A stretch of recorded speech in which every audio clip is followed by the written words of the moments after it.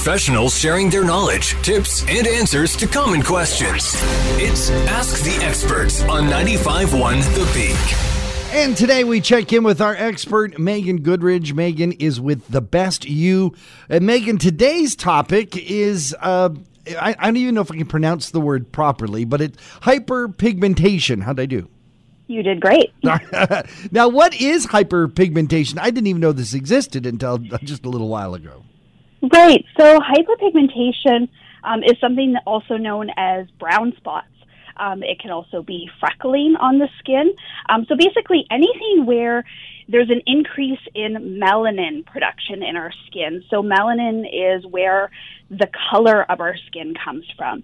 So it's an overproduction of that melanin that usually comes up not throughout the entire face, but more localized in spots. And as far as a person myself who has tons of freckles, I have noticed as I've been aging, I've been trying to stay out of the sun as much as possible. But underneath my eyes, there's a few spots that are a bit larger than my regular freckle. Right. Yeah. So that's one factor especially for people that have freckling. As we age, they tend to almost merge together and become larger pigmented spots. So sun exposure will make any sort of pigmentation that you have. I'm sure in the summer, Melanie, you notice that your freckles become darker. And so any hormonal influences as well. So anything that's happening in our body can actually come out on our skin with this form of pigmentation called melasma. And then also, like we mentioned, age, but also any skin injury. So if we have a cut on our skin, sometimes even a little bit of acne scarring can actually turn into more permanent pigmentation over the years with prolonged sun exposure. I actually have had a girlfriend who used to get it right under on her cheeks, large, like quite large, darker spots compared to the rest of her skin. So do they vary in size?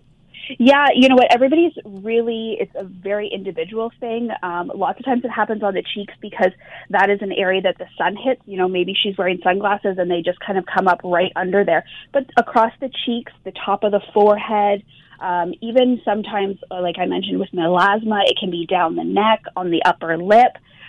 So it can be throughout the entire face, even on the chest or the backs of the hands is very common as well. Anywhere that's really exposed to sun exposure. Megan, is it dangerous if you see it on your face? Is this something you should see a doctor about?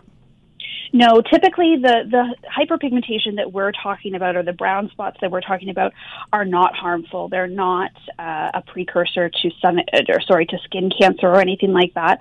Although sun exposure can, obviously cause skin cancer, these ones are purely cosmetic that we're talking about today. So ways to avoid it, basically staying out of the sun?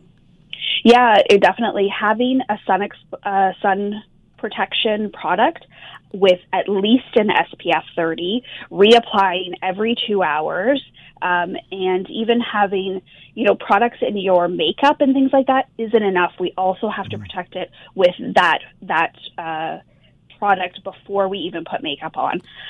And then, obviously, hats, any sort of shade. If you're out, try to keep yourself in the shade as much as possible.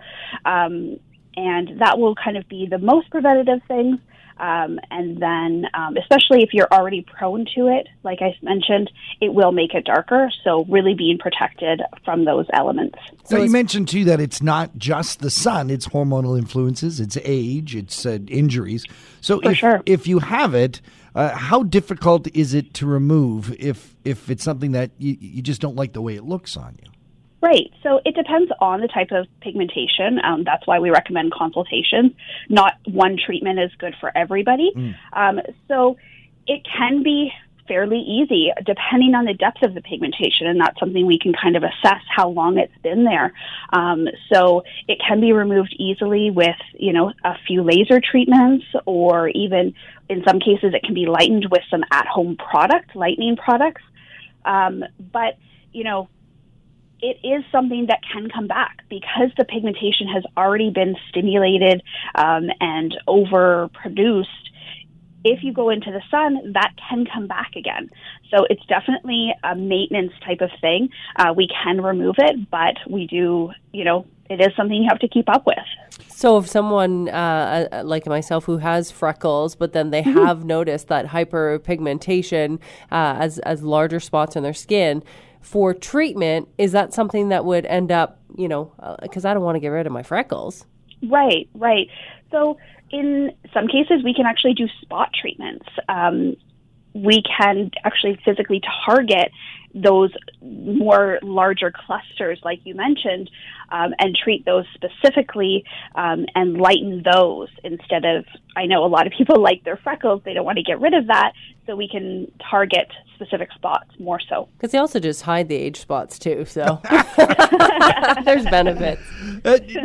Now, does this differ from, as Mel mentioned, age spots? And I've heard the term liver spots. Is this different, or are those things just misnamed? So they're actually two different things. Okay. So liver spots, like you're mentioning, is something that's raised, that's thickened. It's something called seborrheic keratosis. So it's actually something we call them time-related spots instead of age spots. Thank you. So they're time-related. So they're something that will happen regardless. They are not cancerous. In a lot of cases, people think, oh, my husband's got this big brown thing on his back. And he has to get it checked out, and he should get it checked out. But in a lot of cases, this thickening skin is something that is non-harmful and just something that comes with age and experience. Our bodies do weird things. Yeah. They do, for sure. Well, that's why we have experts like you to talk to. Megan Goodridge is with The Best You Medical Aesthetics. And if folks have some more questions about medical aesthetics in general, or specifically hyperpigmentation, where should they go? So they can head over to our website, thebestyou.com, or they can also reach out to our Collingwood office, 705-445-1007. Megan, thank you so very much for joining us here on Talking the Town. Thank you. Ask the Experts every Thursday morning on 95.1 The Peak. To listen to past shows or to send us your questions on a specific topic, visit our website at thepeakfm.com.